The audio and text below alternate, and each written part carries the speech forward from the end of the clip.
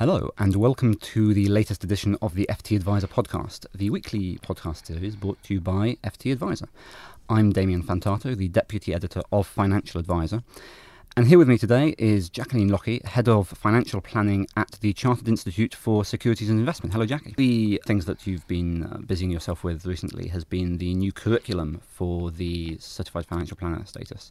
Tell me a bit about why you've rolled that out. Since the Institute of Financial Planning merged with the CISI back about 3.5 years ago now, we undertook a review of the Certified Financial Planner assessment, and we wanted to make it more robust and achievable for people. So we looked at the old syllabus, we've reviewed and refreshed it, and we've split the syllabus out into two parts now. So there is a step-by-step basis to achieve the Certified Financial Planner licence. So you've taken it to level 7 now. It was level 6. You've taken it to level 7. What do you think that the benefits of that is? The benefits are essentially the recognition that we believe that the assessment deserves.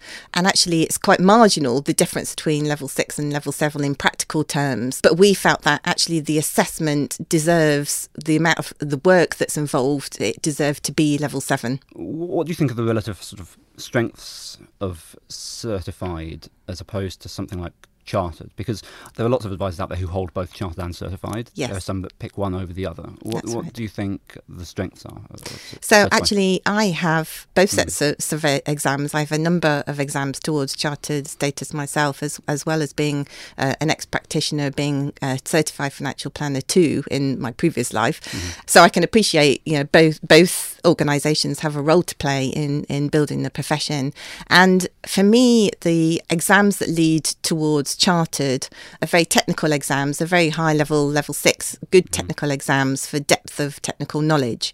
The Certified Financial Planner assessment is all about application of that knowledge. So giving real advice in a client situation, practicing those extra skills that you need, and also practicing giving advice in the round, because it's quite often that clients would certainly used to come to me for a specific need, say they wanted to top up their pension or look at their retirement. But there are lots of other areas that would impact on their decisions for retirement. Mm-hmm. And so the Certified Financial Planner is scooping together all of those areas of technical knowledge and applying them in a client situation in the round. Do you think that this new curriculum is going to help grow the certified status? Yes, definitely. The aim of the new curriculum is to be able to set it out in slightly more bite-sized chunks. It was quite an onerous assessment as it stands at the moment. And so we've developed it out and split it into two distinct parts.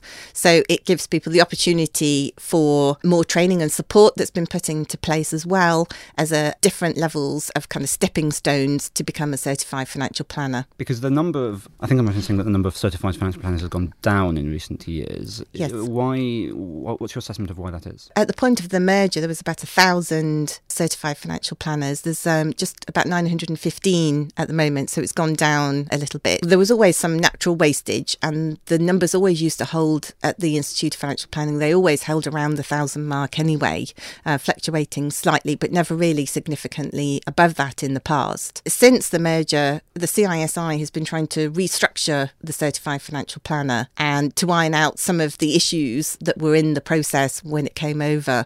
And I think because that has taken longer than we expected, some people have been unhappy about the time that it's taken the CISI to do that. And some people have got the Certified Financial Planner licence and then thought, actually, I can still apply that knowledge for my real clients, on a day-to-day basis. And so some people have decided not to keep the designation, even though they've gained that knowledge and the skills required. Mm-hmm. So do you see yourself in the position of having to sort of relaunch? Yes, absolutely.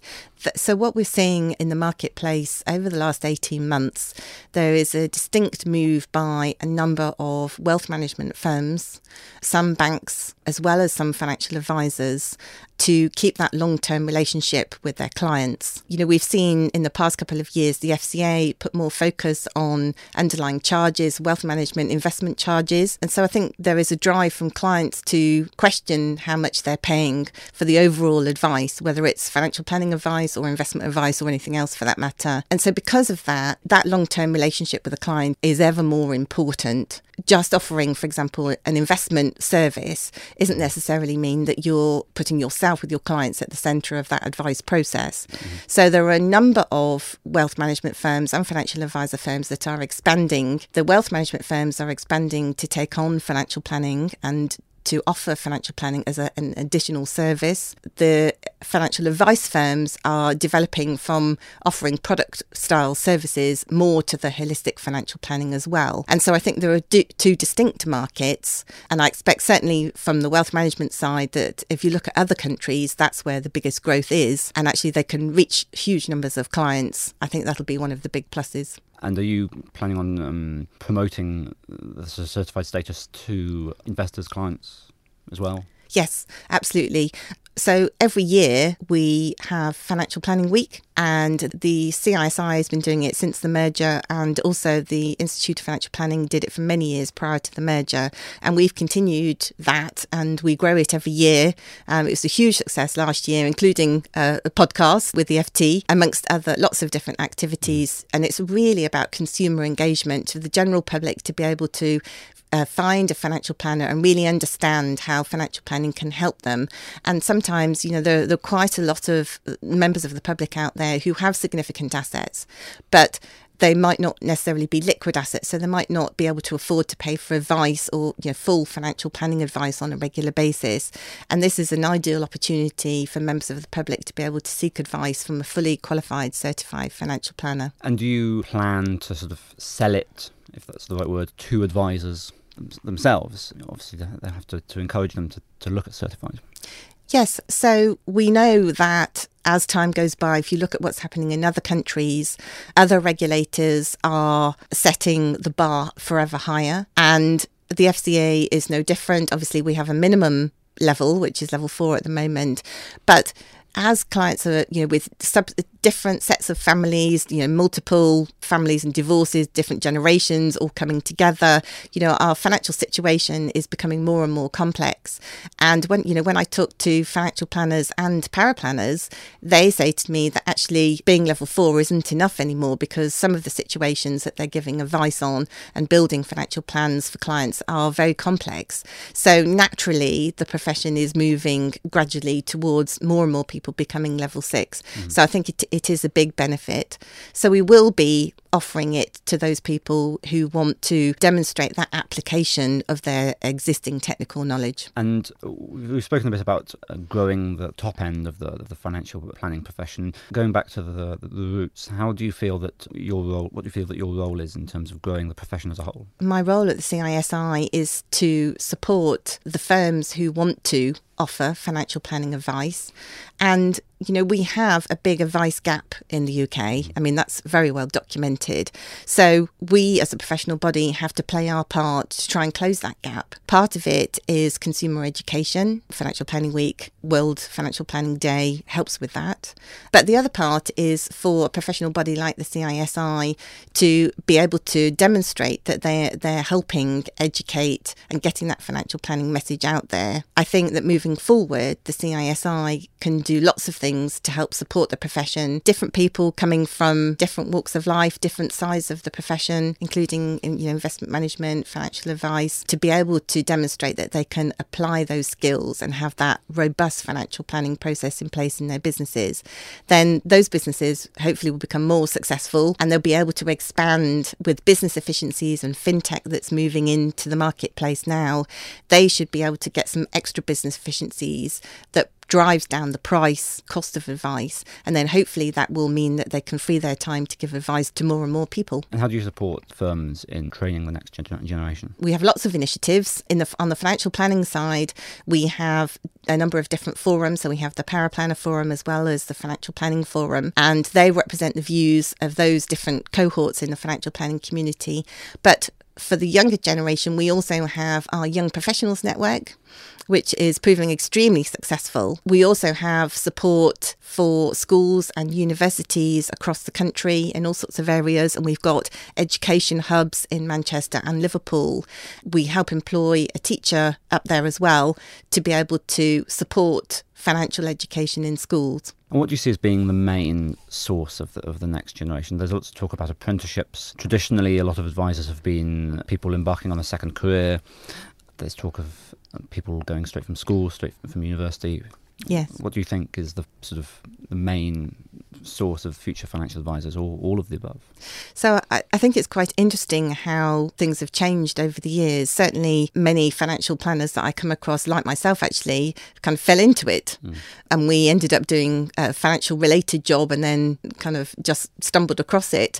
Traditionally, we had lots of training and support from insurance companies and then branched out to give advice, in our own right.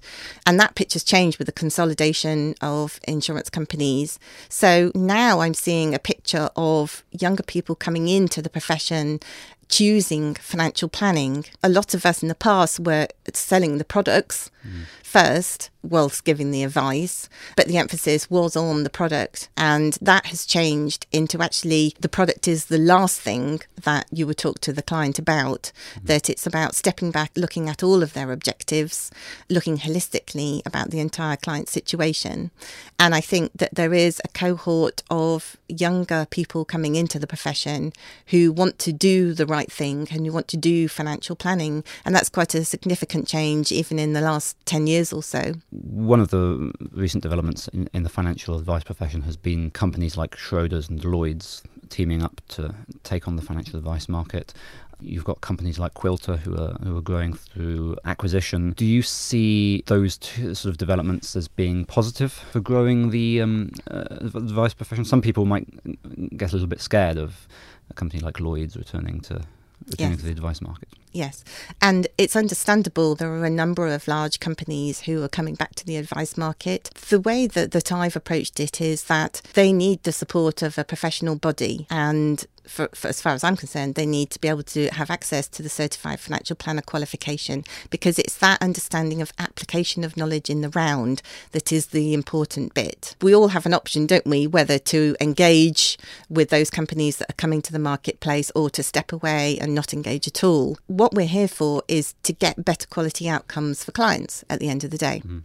So if these companies are coming to the market anyway, we'll give financial advice and financial planning advice, whether anybody decides otherwise or not. Then it is important for professional bodies to be able to support those organisations to come to the marketplace with a robust, good financial planning service so that they can give better quality advice to the mass market.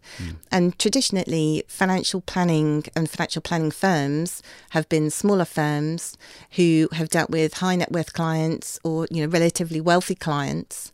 And that has been part of the issue that has opened up this advice gap. So having larger companies who can scale up and who have those economies of scale to be able to offer financial planning advice as we know it, that they can make a difference to that advice gap. And I've come across clients, I had clients in the past when I worked at an accountancy firm. Some of those clients were very asset heavy, but didn't have much in the way of income. And they were the most desperate in need of proper holistic financial planning advice. But quite often they didn't get it because they couldn't afford to pay a monthly fee. These larger companies come into the market, if they have good, robust processes in place, effective training in place and monitoring, which obviously will be in conjunction with the regulator, then they can help with getting a real financial planning advice out to the mass market. I mean, we can always take the opportunity to, individually for us to sit on the sidelines and have a pop at other people. But at the end of the day, I think the role of a professional body is to help improve client outcomes so that the man in the street can receive better quality advice. And therefore, engaging these larger companies is not going to hinder that, is it? At the end of the day, all it can do is help. And I think that, if they're doing it anyway, then they should have the support to do it right. Do you anticipate that that trend is going to continue? It certainly looks like it's going to. Again, it's about that longevity of the relationship with the client and bringing in other services, legal services, accountancy services, but all the time walking along, the financial planner walks along the client's life journey with them. And really, that's what it's all about. And could you envisage that you could be, for example, a certified financial planner and work for a bank? Are those two things, do you think that those two things are mutually exclusive? No, not at all. And what's interesting is if you look what's happening across the world, in the States, for example, there are about 85,000 certified financial planners, and they work for various organisations, wealth management firms, banks, all sorts of places. They can put the process in place for them to give proper holistic financial planning advice.